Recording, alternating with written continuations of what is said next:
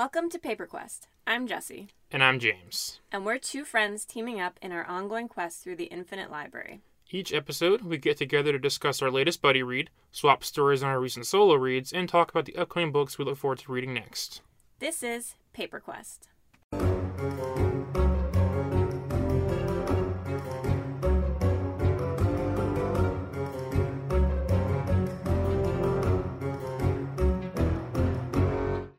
All right, so do you want to start us off with your books that you've been reading the last 2 weeks?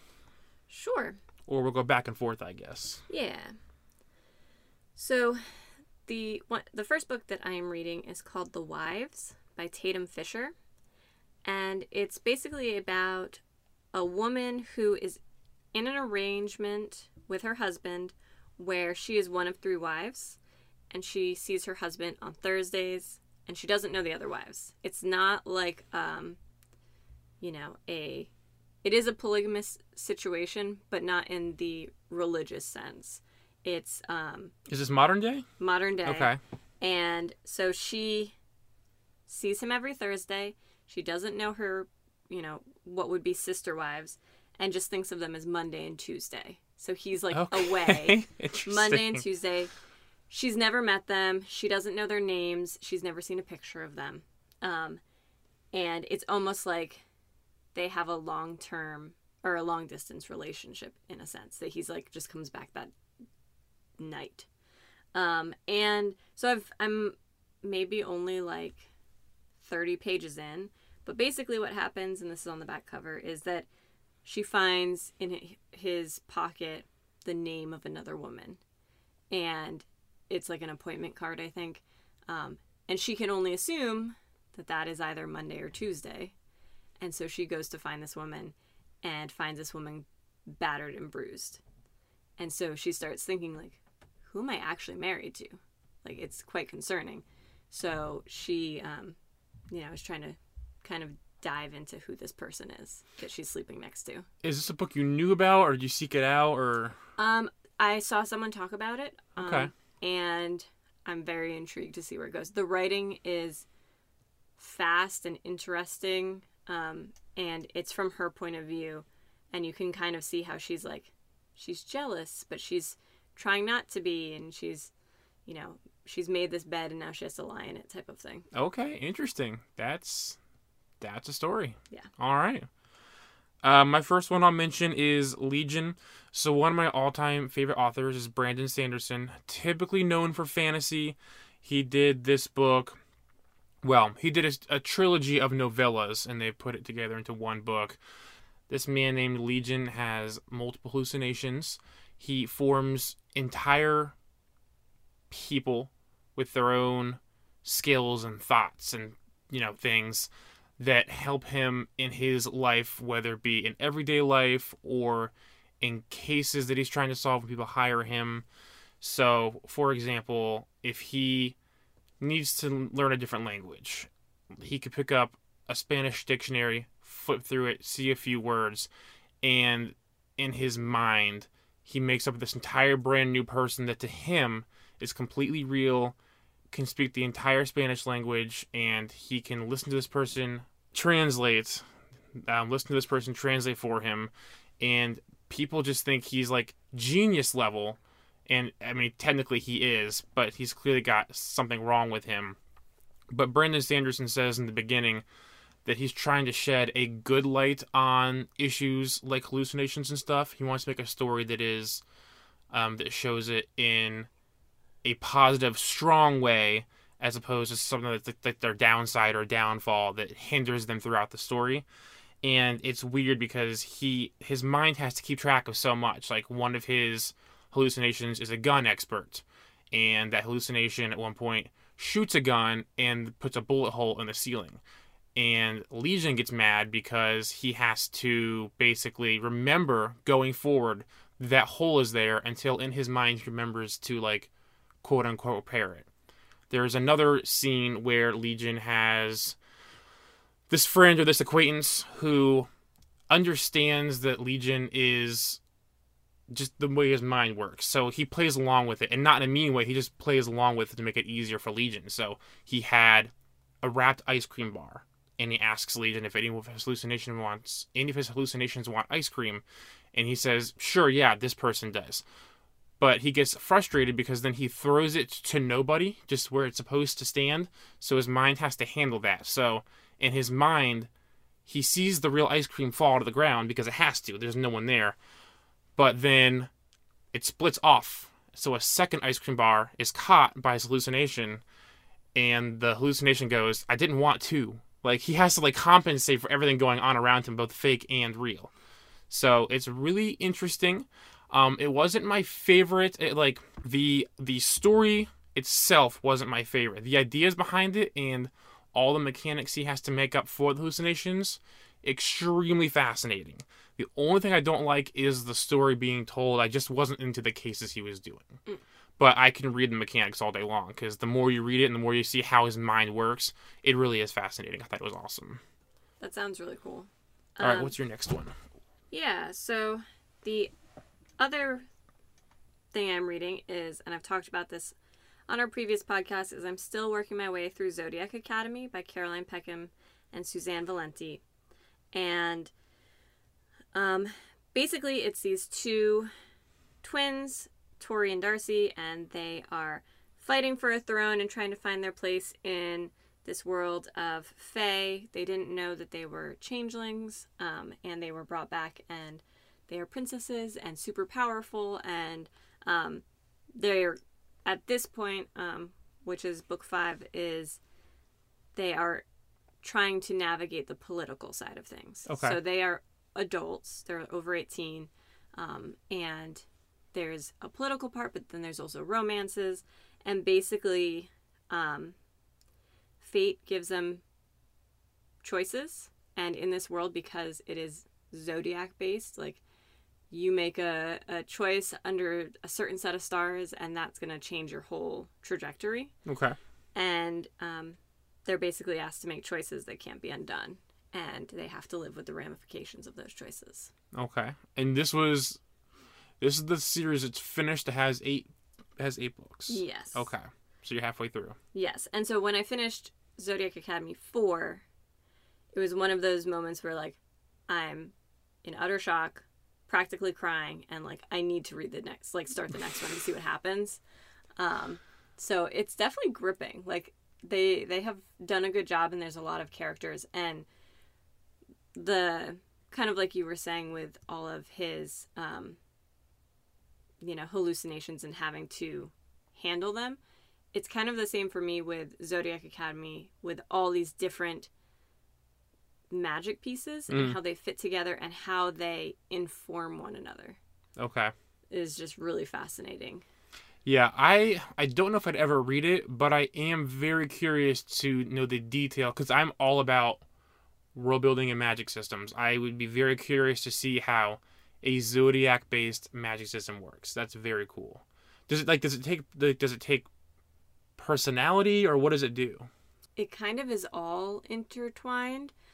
So they're Gemini twins, and as Gemini's born in a specific time in a specific region, and whatever the stars were aligned, they then have these specific chosen, they don't call them mates, but basically, like, they have mates, and they get to decide if that is the person they want to be tied to forever based on the stars. They also have enemies, and they have, their powers are heightened at certain times, or they're weaker at certain times, and they could have been, so both of their parents are certain types of creatures, and they had never met them, and so everyone thought that they would come out as one of those two types, and they didn't. So they're, they basically were born in a spot that just makes them powerful as themselves, but then they're also politically powerful because they're royalty. Okay. I don't think I asked last time, is this its own world, or is it a version of Earth? It's its own world. Okay, cool. All right, so my next book is Crossings by Alex Landragin. I mentioned this book previously. I called it a choose-your-own-adventure book, which is actually, now that I've read it, incorrect. It is an alternate reading sequence book. There is a preface, which I, of course, didn't skip because I wanted to make sure I knew what was going on. But as you start reading the preface, you realize even the preface is also fake. It's also fictional. The author states that he didn't write this book, he stole this book from the Baroness. There's this Baroness who spends a lot of money on having books bound by the author. The author is fictionally a bookbinder. So she'll send the materials she wants, like really high-end, like animal leather, whatever. And she will send manuscripts to bind. And she sends 3 manuscripts that she wants in a single volume, and that's the volume of The Crossings.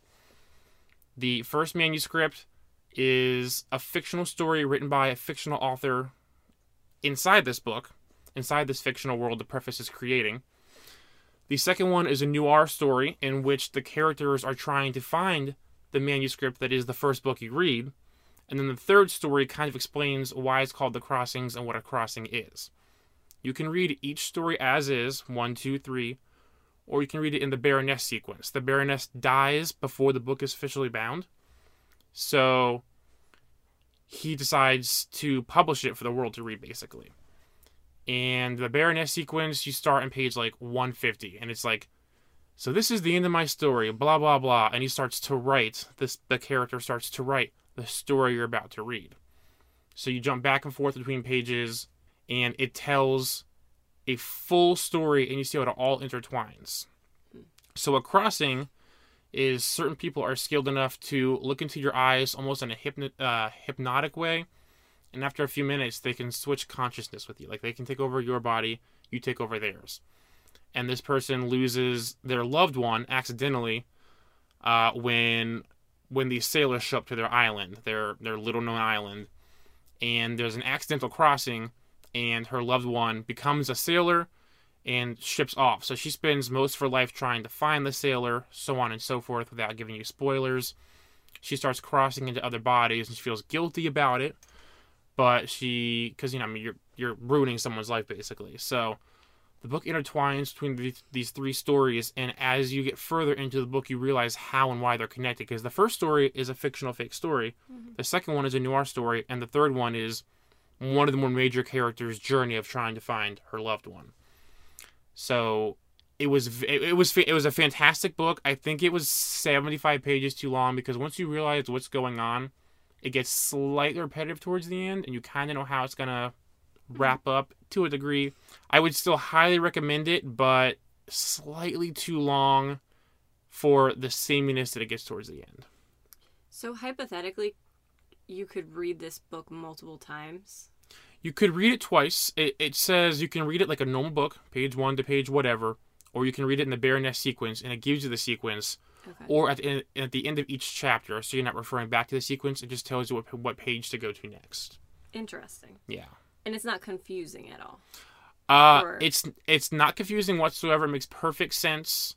The way they do it, you start in manuscripts 2, then you go to 1, and then 3, and then 2, and then 1, and then 3. So once you meet the characters and get to know them, you can start following it much easier. And it doesn't take long to see the connections, and you start to understand why this pattern exists, and you're like, okay, this works. Like, this is telling something really interesting. You learn things sooner than you would had you read it normally.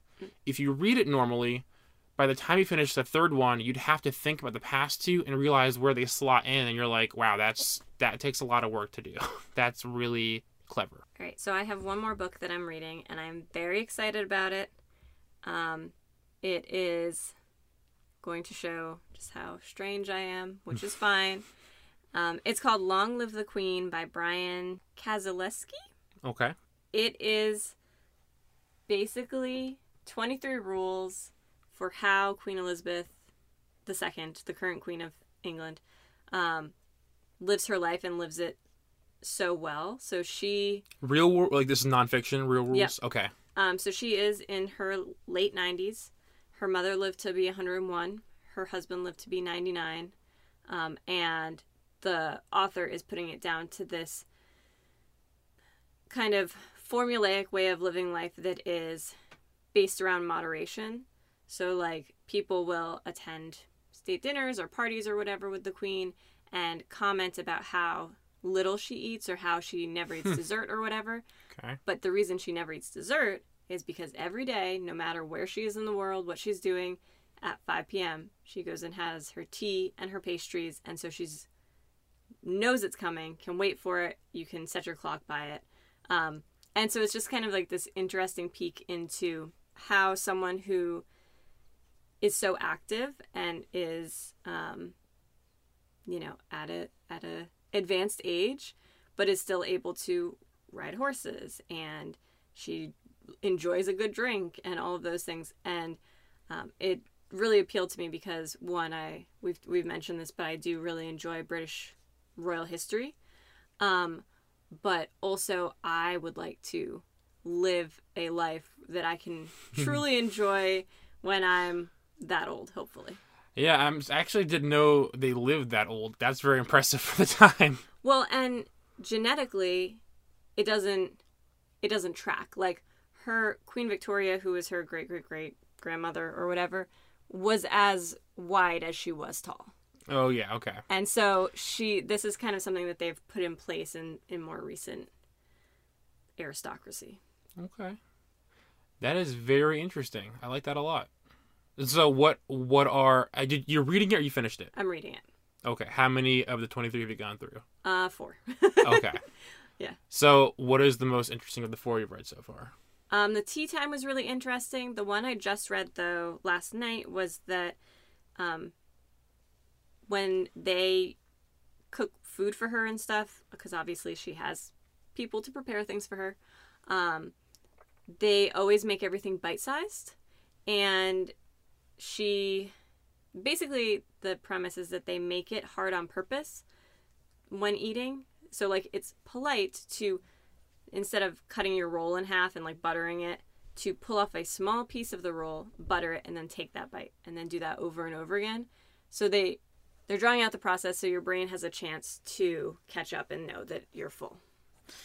Okay. That's something I need to learn, which is probably never going to happen. But... All right. So I only have one other book to talk about. I don't have much to say. It is one of the Dresden Files books. I started reading the Dresden series. It's like a mystery crime novel series, but it's based in Earth. The Wizard Dresden works with the Chicago Police Department on cases that might have a fantastical element to them. This one, they're good so far. This one's a werewolf case. I don't have much to state because it's nothing mind blowing. They're just enjoyable, quick reads. So that's the one I'm currently reading now. I should probably finish the next day or so. And then I read the novella that comes before the series, in which you learn how he first started working with the police department. So it's just they're just enjoyable quick reads. Not much to state. Nice. All right. So do you want to tell us about the buddy book we read? Yeah, so for this episode, we read The Silent Patient, which is by Alex Michaelides, and he has actually only written this book and a book called The Maidens, which I've also read, and The Maidens is dark academia. And so I was really interested to read this one because, not that they are connected, but they're kind of in the same realm that this author is creating, and in The Maidens there is an Easter egg to The Silent Patient, but I hadn't read that one, so I was really interested to see where that connection was. So if you want, we can get into the buddy book summary. You want to read your summary? Sure.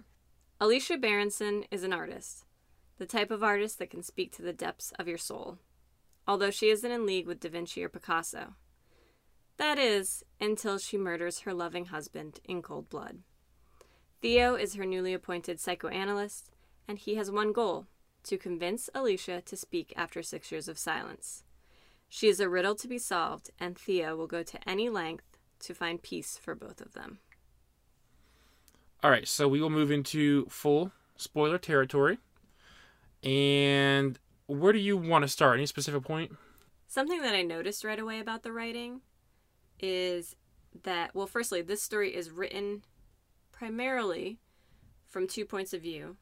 That of Alicia, who, as we mentioned in the summary, is this artist, and Theo, who is a man who becomes her psychoanalyst. Mm-hmm. And something I noted about Theo in his as he's in his sections where he's telling the story, is very early. I noted that the writing starts to feel excited and manic, and he pauses and at one point literally says that he needs to slow down and tell the story step by step. And it was interesting because as I was reading it, I felt the pace picking up and being like, oh my gosh, he's stressed out. And then he said, like, hold on, let me pause. Yeah, so he doesn't really talk about himself until like a chapter or two in, basically.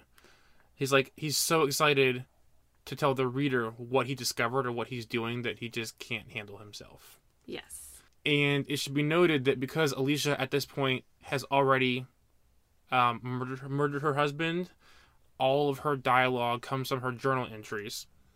So one of the weird issues that I had right off the bat with this book, the author clearly wanted to tell Alicia's point of view, but they couldn't have Alicia speak given the nature of the book.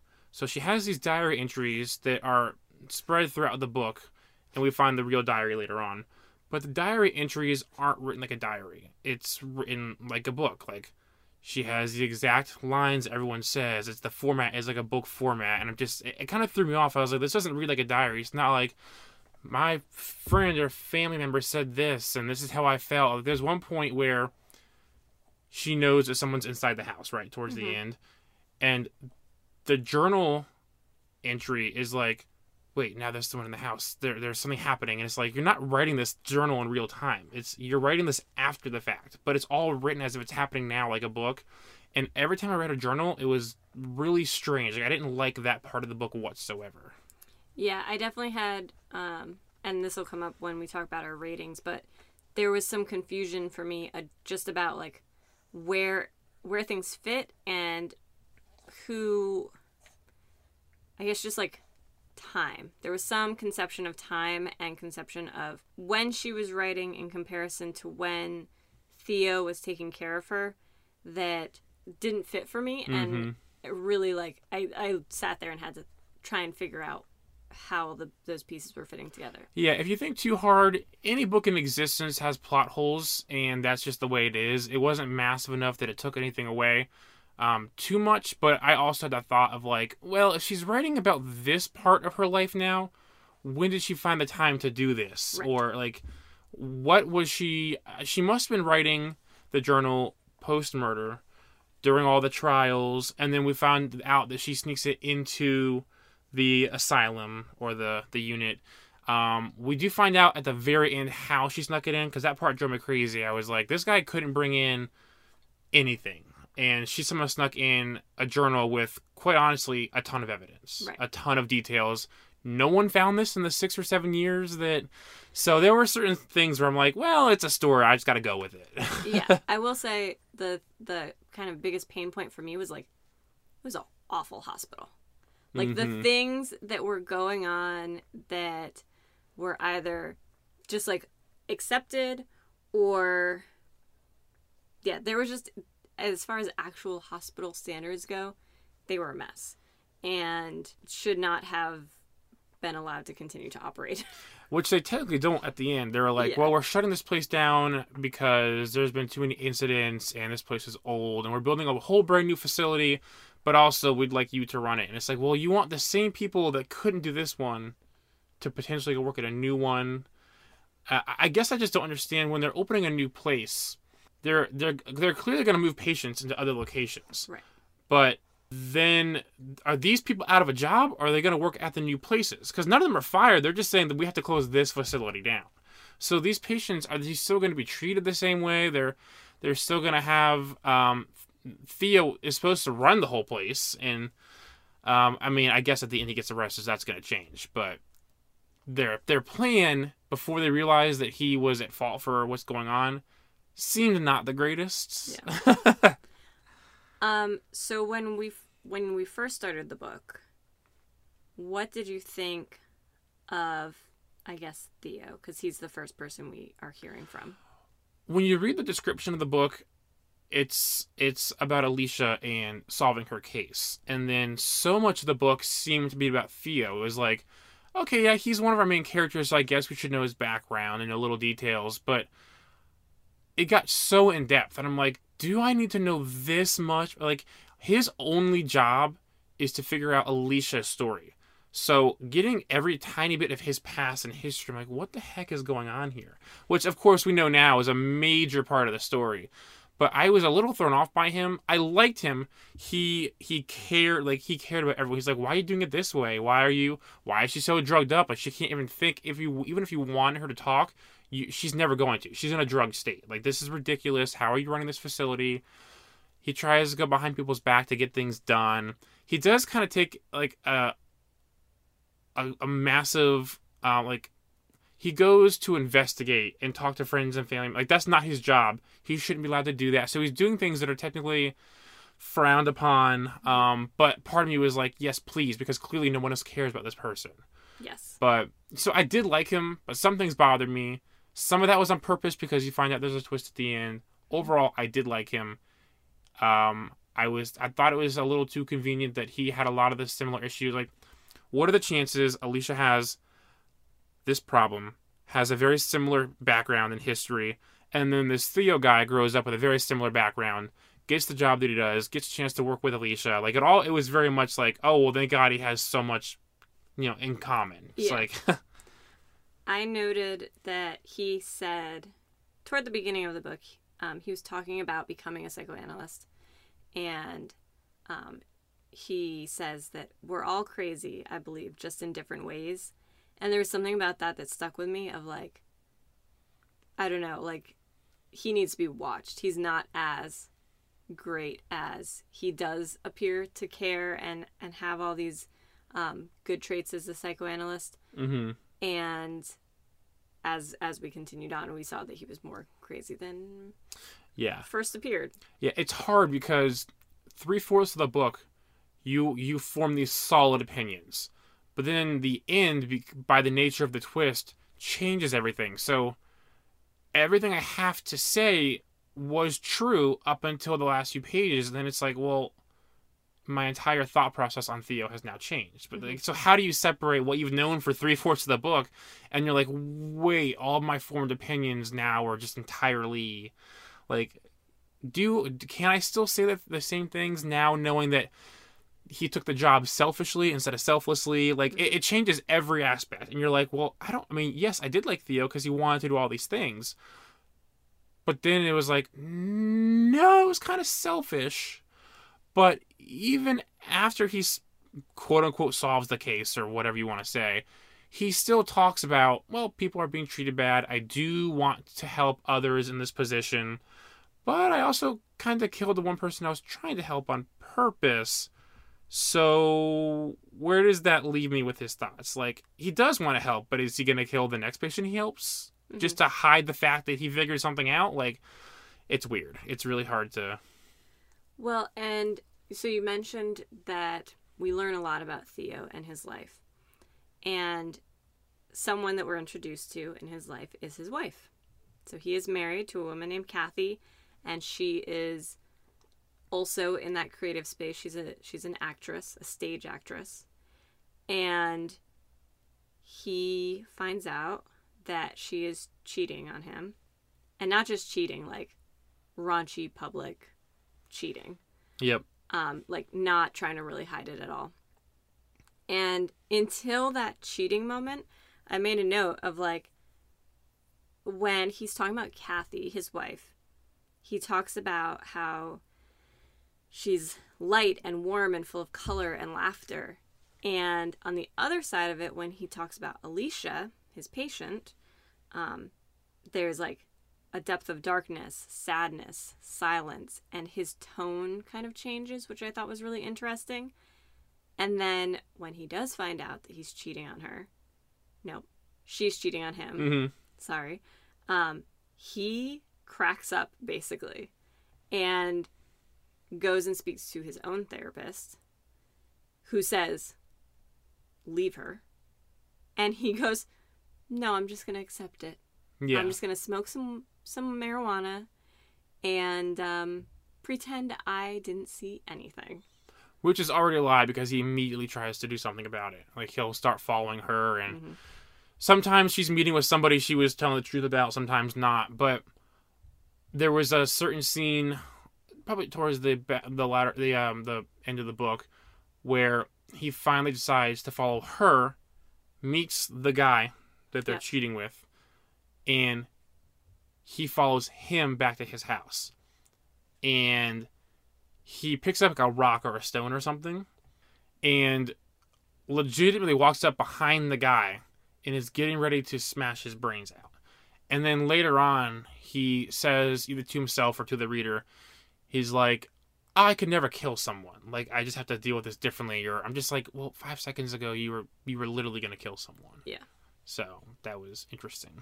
I don't know if that's him being crazy or weird writing. I'm not really sure. I think it was that... Because he would have succeeded if the neighbor hadn't come out, or someone came out and distracted him and he had to hide real quick. Yes. So otherwise, he would have done it. Or, at that point, he was just fantasizing about doing it. And so that means, what are we reading that he thinks he did? Because this isn't the author telling a story. It is his point of view. So things he's telling us could just be his interpretation. Yes. Which is interesting. Yes. Most of it, I think, is truth. But I think there's some things where we're not quite sure. Which is really cool. Yeah, it's definitely interesting. And so Theo, like we said, he gets a job at the Grove where Alicia has been for 6 years and silent for 6 years. And so basically in her trial, from the moment her husband is dead and she's found, she stops talking. And the only time that she, quote unquote, communicates is by making this one final self-portrait of her and... The one with the burning building? No. The one that she makes before she goes to the Grove. With her painting? Yeah, it's her painting, and then in the background there's like a small figure looking in the window. Oh, yeah, potentially a figure or something. Yeah. Mm-hmm. So, that is... I forget what it's called. I'm sure if I would say it wrong anyway. But she titles it based off this Greek tragedy where the man, the husband in this tragedy is said like, hey, you're gonna die, or someone you love can die for you, and the wife dies for him after nobody else would. Yeah. And then is brought back, and she doesn't speak again. So Alicia makes this painting and then never speaks again. And she doesn't speak up in her defense. She doesn't say she did or did not do it. She doesn't say anything. This is actually one question that I wanted to ask you specifically. I haven't decided yet if it's I wouldn't say it's an issue you had with the book, because maybe you're interpreting it different than I am. First of all, without a doubt, there is something slightly mentally wrong with her. Like, that's not in question with her background and stuff. Is her silence by choice, do you think? Is there any chance that any part of it is by choice? I think her silence is by choice. I think it was mostly by choice as well. And then I think she got used to it and just kept doing it. 'Cause it just seems weird that, I mean, first of all, killing your husband after having led a pretty normal life, relatively speaking, right? Obviously traumatic. There's no way around that. But to not speak up at all in your own defense, or say, hey, this guy broke into my house and tied us to chairs first and held us at gunpoint. Yes, at the end, he told me what was going on, like I was never in danger. But this thing still happened. He still left me a gun. He still gave me every possible chance to kill my husband. And I'm in the heat of the moment. I'm going to do something I'm not used to doing, or I'm not expected to do. So I feel like I would have to say something. Like, at the end of the day, you killed someone, but somebody handed you a gun, had your husband tied to a chair, and you're running on all this adrenaline rush, being, like, basically held hostage in your house. And you don't say any of that. You're just like, I killed him. You know, it just happened. Like, no big deal. I think that part of it, and I'm not a great understander. I don't know. I don't know a lot about Greek tragedy. Oh, no, I don't either. Yeah, that's a horrible subject for me. But I think part of it was that just as Alicia, she already has a history of, when her father died, she had a psychotic break. And so she's already been medicated. Her diary entries leading up to the murder, at least to me, show anxiety and depression and paranoia. Mm-hmm. And then she actually is being followed, but she has a history of feeling like she's paranoid already, and that's medically documented, or she thinks it's medically documented somewhere. So I just think, like, would they believe her? But also, my gripe there is that, like, she was bound, and it is written in present day, as far as I can tell. And, like, I don't know anything about British police, because that's where they are. But in American police shows, at least they would, like, check her for injuries. And, like, there were two chairs. There'd be all the forensics. There were 2 chairs. They were both tied to chairs back to back. Yeah, there would be some... They wouldn't... The way it was written, it seemed like a done deal. The cop or whoever walked in saw Alicia with the wire, the bound wire. Yeah. She was bleeding from the wrist. At first I was like, maybe she was cutting herself, whatever. But there would be some way to prove. They wouldn't... I guess it's possible there's a way they would have just taken the word because she's not defending herself, and they see a dead man tied to a chair, and she's not, and she has a gun. Mm-hmm. But somewhere in there would have been a full investigation, whether she talked, whether she didn't, whether anything was proved or denied. But again, it could have just been open and shut. I don't know. Sometimes things don't go the way they're supposed to. Sometimes things are pushed under the rug. So maybe it was that situation. Yeah. And so her trial happens. She's found guilty of the murder, and she is placed into the Grove because they deem her insane, basically. Yeah. Because she won't speak and she won't say what actually happened. And so Theo, the ever helpful psychoanalyst, mm-hmm. Before he even... So he gets a job there, but he definitely already has a preoccupation with her. He knows of her art. He thinks she's prolific, like an amazing artist. And there's a couple times where people are like, oh, her art's not for me. And he's, like, mortally wounded over that type of statement. Like, he's like, oh, you must be a moron. Well, what's interesting is, like you said, he has a full-time job, right? And he can it's either move up or move somewhere new. Mm-hmm. And he specifically states, I want to take this case at the Grove. Then one of his bosses or whatever says, well, that place is kind of failing. There's talks of it shutting down. It's a difficult case. Like, why would you leave this perfect, this great full-time job to potentially go nowhere with this 7-year-old client? And also might you lose your job in a few months. And I was just thinking, I don't understand why. Like, I'm sure he is one of many psychotherapists throughout the world that found Alicia's case fascinating, and anyone would have taken that on. But there's a point where it's like, do I take this case on out of pure fascination to potentially lose whatever money I'm making now, whatever job I have now, on the failing Grove that's getting ready to close down? I was like, this seems kind of wacko. Like, why would you ever do that? Well, and also, he was hired to the Grove. He wasn't hired to Alicia. So he could work there, and there would still be a chance that he would never interact with her. Yeah, when he gets there, he has to, like, slip his way into that case. It's like, it was all guesswork. Like, he had to do everything himself. So... And so when he gets there, he does ask and, works his way to be able to work with her. And we come to find out that a coworker from a previous location is Alicia's psychologist. Yeah. Christian is a man who can prescribe her medication. And he has medicated her up to her eyeballs, and she is like, she has no idea what's going on and where she is. And so Theo's first, stand as the new guy in the hospital is to reduce her medication. Mm-hmm. And so he gets that done, and everyone there is like, bro, like, she's crazy. Except for one who always agrees with him. Yes. And they're like, you're not going to fix it. You're not going to get anything from this. Sure, reduce your medication, but it's not going to work, basically. And so they reduce the medication, and he has his first meeting with her, and they just sit in silence for the whole hour. Yep. And so at that point, were you like, this is going to work? She's going to talk? I mean, if you're going to metagame it, with it being a book, you know it's going to work eventually.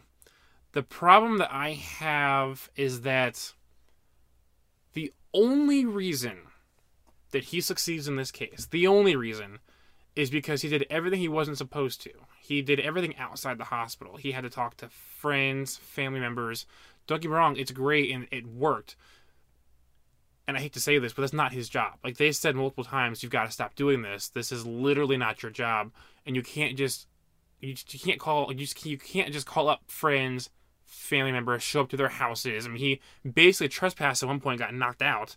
So, if taking Theo out of the picture, whoever worked on her case the last 6-7 years, I don't know if it was just Christian or if anyone else was involved, they would have never succeeded because they would have never gone outside their job to do the investigation because they're not allowed to. Right.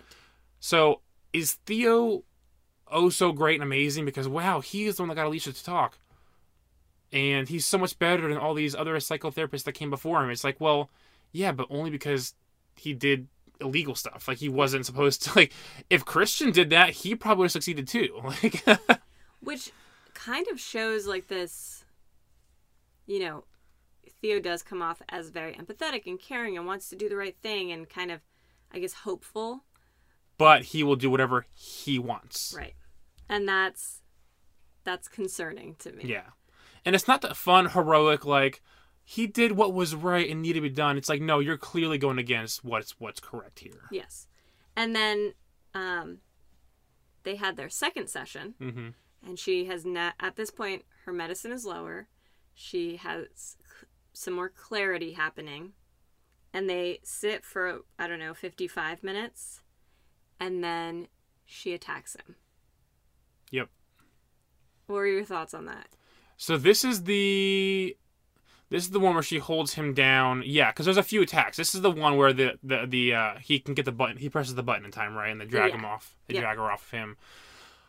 So I was hoping up until this point, this is before we know too much about her, right? So I was hoping up until this point she was just being silent and sane.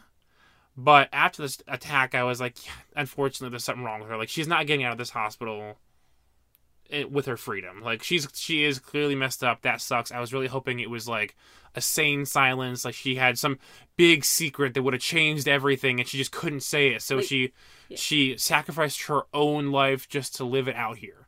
But after you start seeing the attacks, it's like, yeah, no, she's definitely messed up. Well, so what's interesting is, because I was taking my notes real time. Yeah. So like as it happened, I would stop and take a note, and I wrote that although the attack felt very brutal and sudden, it also felt like it might have been an act to get, you know, either him removed from her case or go back to having her medicine or something like that, than actually being at him specifically, which I found out was completely wrong. So yeah.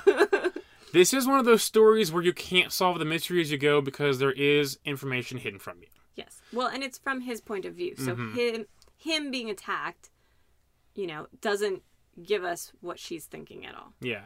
Other than, like, he may have said, like, oh, she smiled, or, like, she had a look in her eye or something. Yeah. Yeah. Obviously, the attack is because she realizes it's something about the way he speaks or his eyes or something that she notices. Yeah. He said something. Yeah.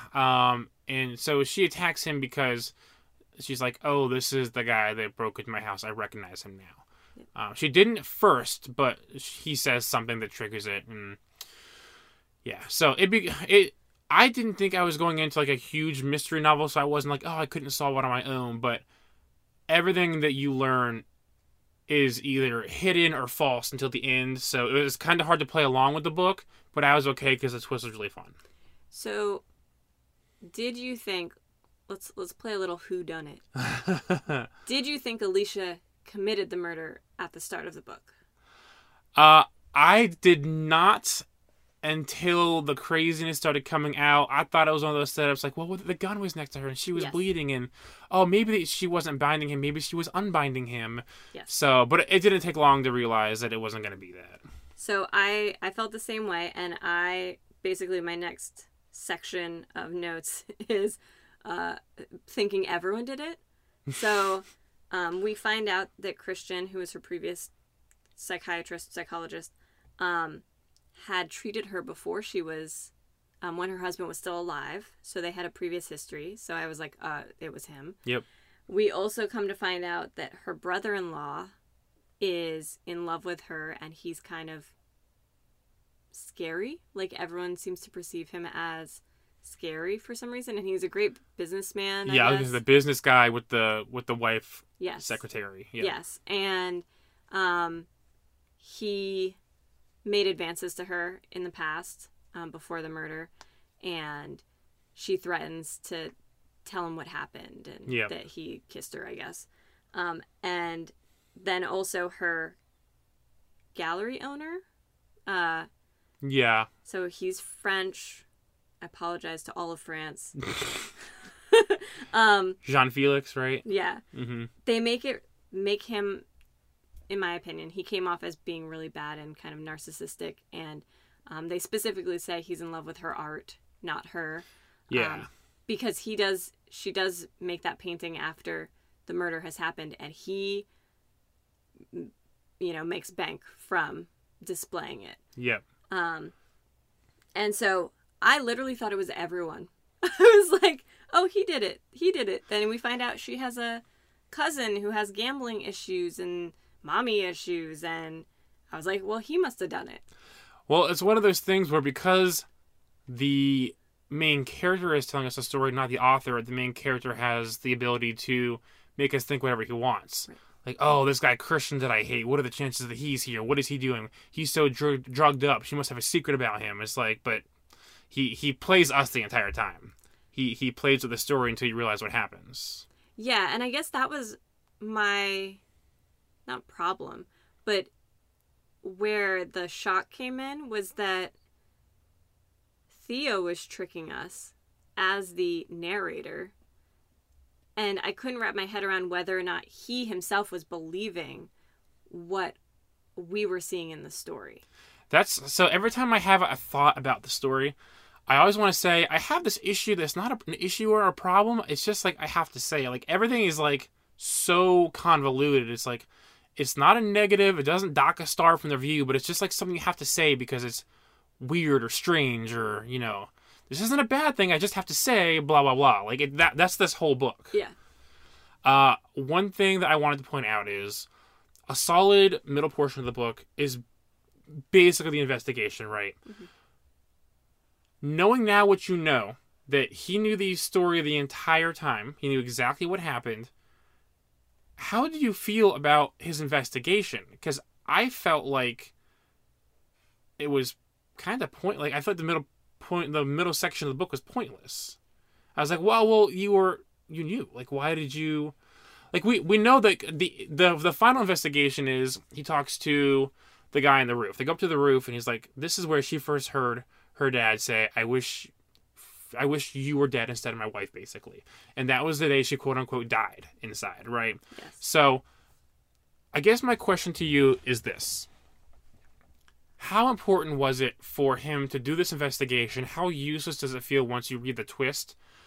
He needed that phrase to trigger Alicia, but is that really what made Alicia talk? I feel like she just started talking because she wanted to. Like, was that really a trigger for her? Did this investigation was needed? I don't know. I don't think it was needed. I think he enjoyed it. I think he was relishing what he had done and trying to understand,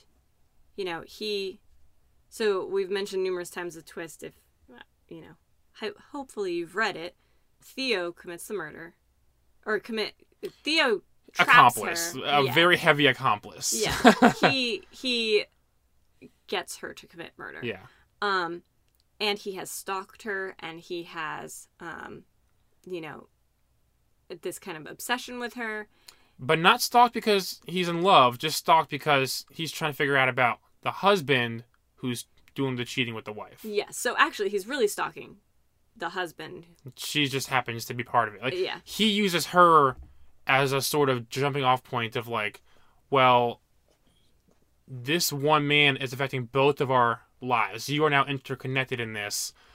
I don't want to kill the guy, but I can probably get you to do it, and you can take the fall. So it's not like I'm obsessed with you because I love you. It's like I can kind of use you for my own means. And from what I can tell, when the murder occurred, he didn't know her history. He didn't know... Nobody. Right, she was a nobody. He had never met her brother-in-law. He had never met all of these people that he interacts with.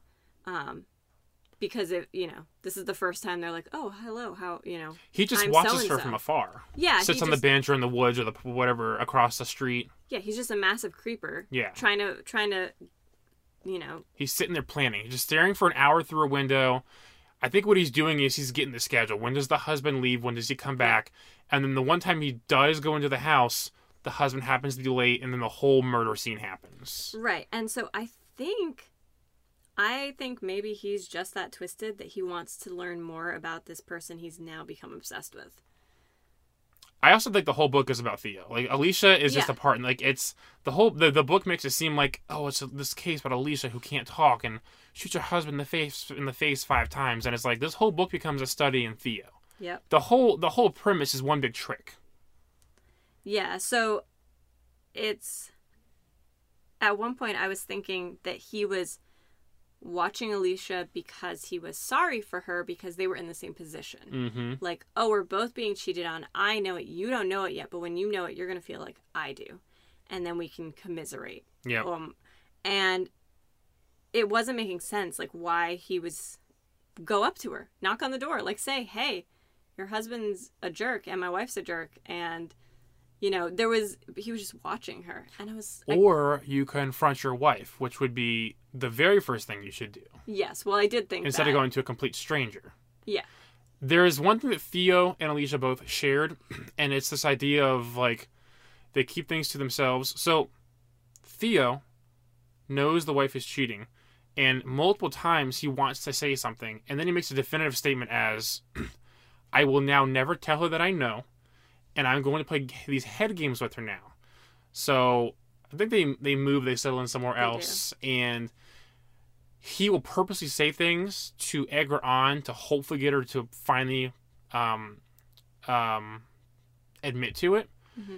And then she'll say a little white lie. And in his head, he's like, but I know. You can keep saying that, but we're going to play these head games to the day that literally one of us dies. And Alicia kind of has that same thing where she doesn't want any bad blood with her or her husband either. They both love their perfect on the outside relationships, not looking in. So he's playing head games, trying to get her to admit to something, but doesn't want the relationship to end because he loves her. In Alicia's relationship, she loves him so much that even when he thinks that she's imagining this stalker outside and sends Alicia to a therapist friend, she pretends she isn't crazy. She says, well, I love my husband so much that if what it takes to stay with him is to pretend that I am actually crazy, that I am imagining this guy, then I will just take these pills. I will just go along with this story so that my life can continue being perfect on the outside, even though there's a shit ton of problems on the inside. Right. They both have that same thing to them.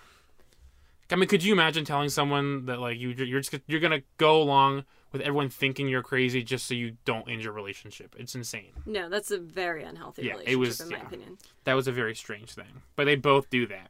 Yeah, well, and you mentioned that they move, Kathy and Theo move after the murder. And Kathy, his wife, is really depressed and puts on a lot of weight. And so he's talking about her, and in the same way that before I had read, like, oh, she's the light of his life, now it was like utter disgust. So I kind of only had one more thing that I thought was really interesting, because the book was just in general really interesting, but that, like, caught me was that besides thinking everyone was the murderer,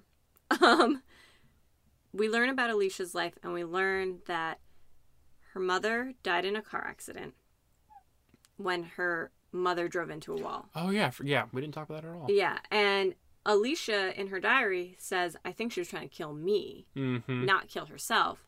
And, you know, like you mentioned, the father is mad and yelling at her and saying, you know, that he wishes that Alicia had died. And he specifically screams, my poor girl, about the mother dying, like in his you know, grieving, his mourning. And later, Max, the brother-in-law, finds out that Alicia has, I think at this point, overdosed. And he also says, my poor girl, and wails like that. Yeah, okay. And when that happened, my brain went, he's not guilty. Because there was that, like, I don't know what to call it, but that, like, literary connection of, like, that was love in Alicia's mind. And so we're seeing it again repeated. And so I was like, well, he can't say those words and also kill her. Yeah. I don't know. He came off my list, but everyone else was still on. Yeah, I did not make that connection. I didn't realize that was the same wording. But... I just think it's a weird phrasing, so it, like, stayed in my mind. Yeah, I can see that. Yeah, I totally believe that. So at the end, a few things happen. We find out that she did kill her own husband. We also find out that Theo is going to put the blame on Christian for silently killing Alicia. Yeah, so Alicia overdoses after talking. She finally talks. And it appears to be her medicine overdose. But, and so it looks like it was Christian. Theo tells us, the reader, I'm like, he's holding her hand and feels like a prick where a needle would go in. And he's like, oh my God, somebody drugged her and overdosed her. And decided it has to be Christian because of all the reasons in the past. Like, he didn't like that it came in and changed everything and took over his job. It had to be Christian. And he was the husband's friend.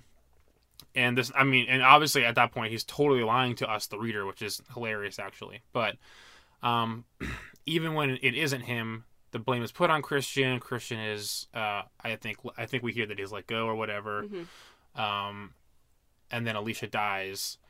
And Alicia dies because she realizes it's him, right? Or is it something in the journal? So, yeah, she writes in the journal the next step of the story. And then he decides to kill her and find the journal so that nobody sees that next step in the story. Right. But then can't find it because it's hidden in the artwork. Right. No one can find the journal. And he had actually, again, being the good therapist he is, gotten permission for her to be allowed to paint. And so she makes this painting of him carrying her out of a fire. Right? Out of a building on fire, which was presumably the Grove. Presumably. Right.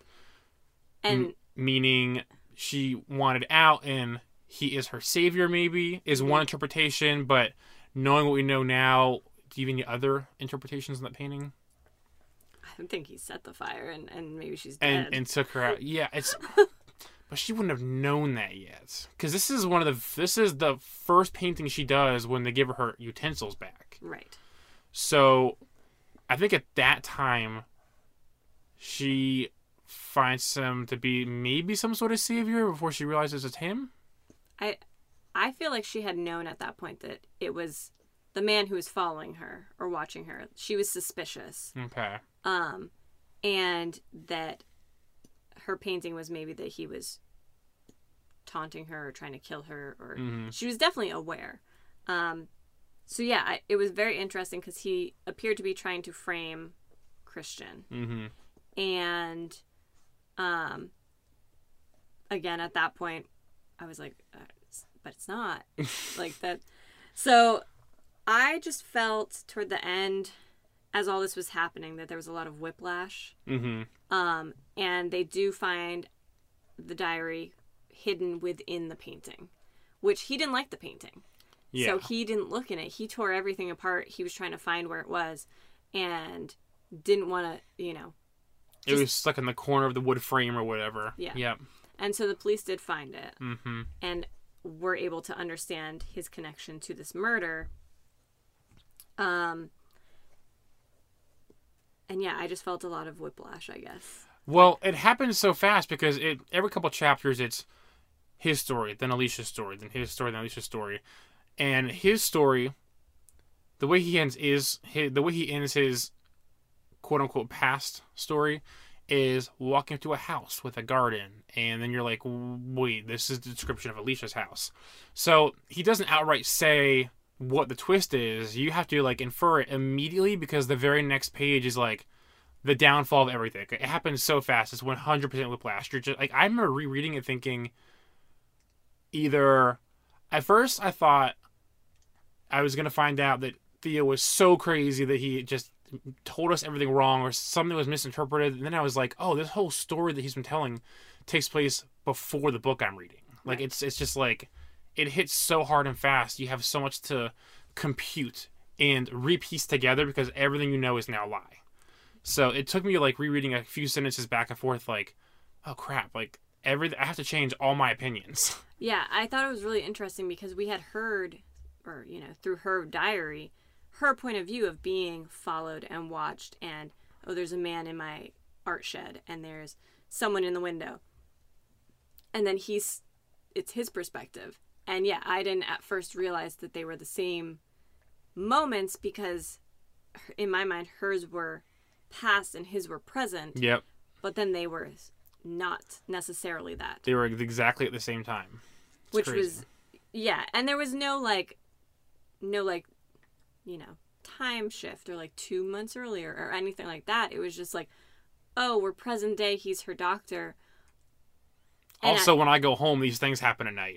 Yeah. And so I was just like, I don't understand how he can be her doctor and also be her stalker. Yeah. Or you know, someone watching her. So, yeah, very interesting. I think that's pretty much all the notes that I had on it. Do you want to just jump into our ratings? Sure. What did you give the book? I said it was a 4 out of 5. Okay. Because it was really good. I liked all the characters. They were complex enough that they weren't just one thing. They weren't just the empathetic therapist. They weren't just the bad brother-in-law. There was more to them. And I do like the kind of attachment that the author does to Greek philosophy. He is Greek.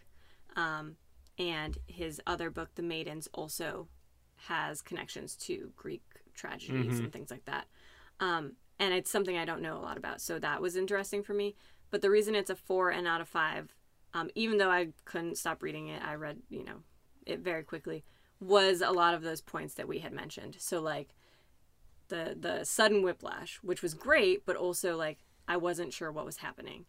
And the hospital just like having no standards.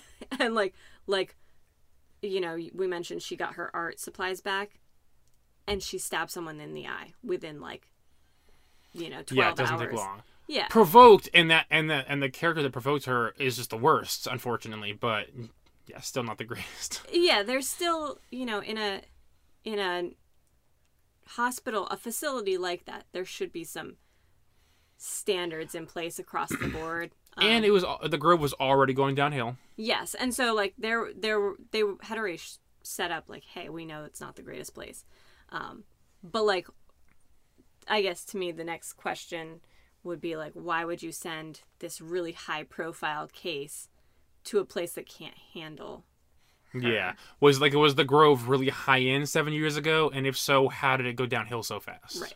So yeah, it was amazing, and I hope that the author writes more. I definitely recommend it, and I would be interested to hear more people's take on it and how they felt. But there was those things where I was just like, well, how did that doesn't sit right for me. Like, how did the police not do any investigation? So this will be interesting then, because of my rating. I gave it a 5. which you have said is rare. Yes, a few things happened. Right when I finished reading it, I actually texted you asking how far you were because I wanted to know if I could talk about the twist yet. I gave it a 5. What I did next was I went online to read reviews of the books. Yeah. And I did the one thing I always try not to do, and I let other people's opinions affect mine, and I dropped it down to a 4-star because people were like, well, why the whole investigation? Why this? Why that? I'm like, oh yeah, those are really bad plot holes, potentially. Maybe this isn't a 5-star book. And then I had to remind myself, because even on Goodreads, I changed it from a 5 to a 4. And then I was I was copying my notes over to our Google Docs, and I was like, how did I feel while I read the book and when I finished? And I was clearly very excited. I was like, this was an awesome read.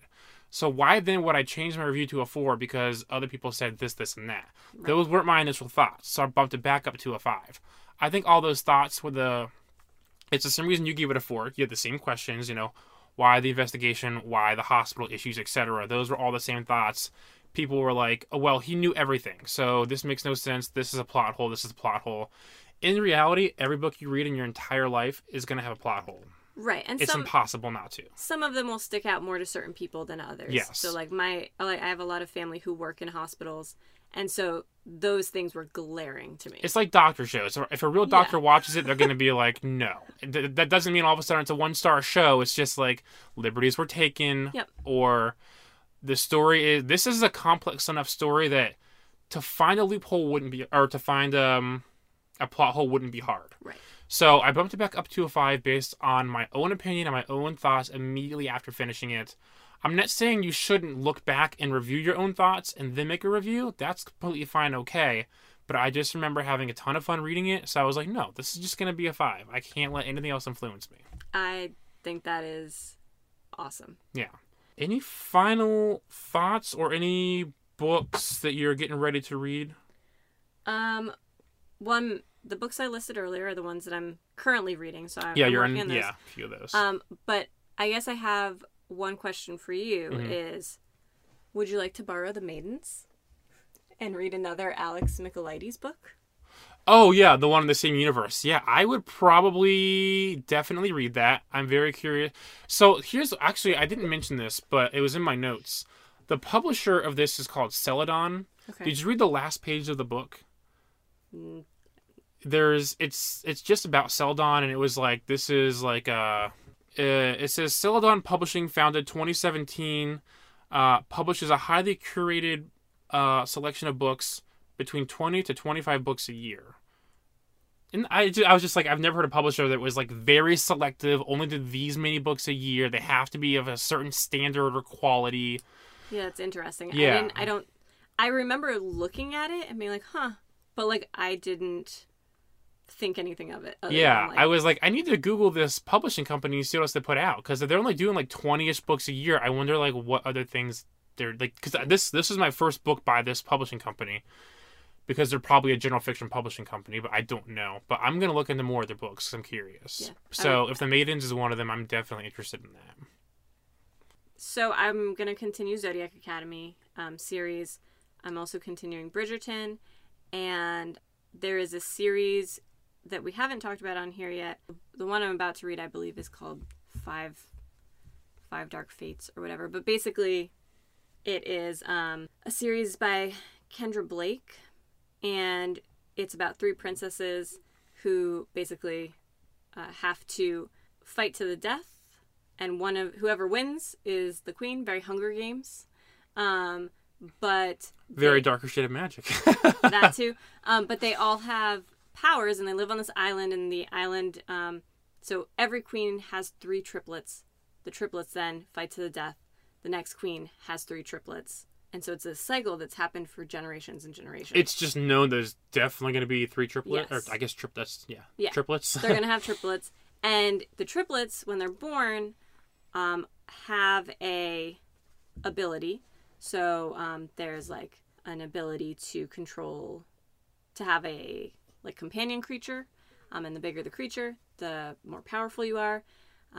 One is to be, they're called poisoners, so they can ingest poison and not have a reaction. And the more poison you can have, the more powerful you are. Okay.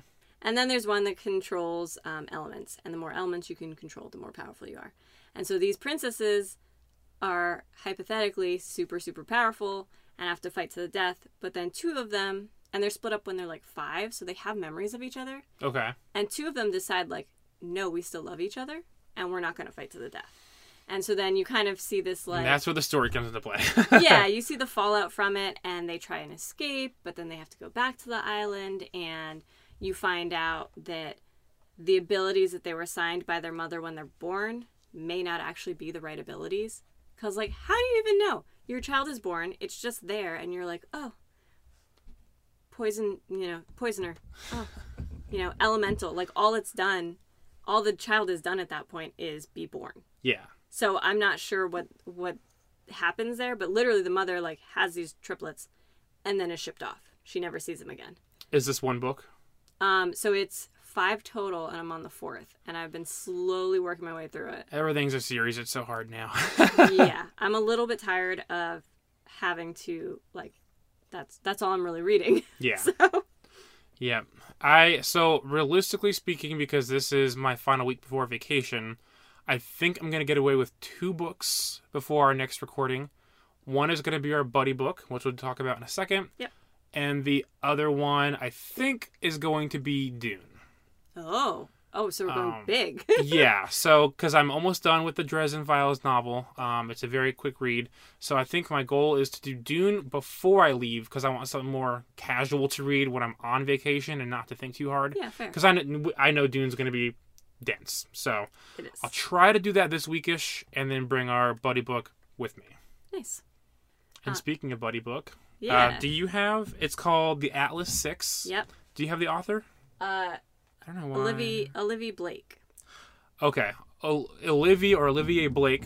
Yeah. The Atlas 6 is going to be interesting. It's a self-published book that got big enough that I guess you could just find it in regular stores now. And Amazon did pick it up as a upcoming TV show. So, yeah. Good timing for it. Yeah, very excited to read it. It is, my understanding is it is a series. It is the only book that exists right now, and a second book is known to come out. Yes. Whether or not there's supposed to be more, we do not know. So, we're going to dive into that in our next episode. Please rate and subscribe wherever you're listening to this podcast. Follow us at Paper Quest Podcast on Instagram, and definitely leave us a comment or review so we know what books you're reading and what you'd like to hear from us in the future. We also have Paper Quest Podcast on Facebook, and you can email questions, comments, concerns to paperquestpod@gmail.com. Until next time. Bye.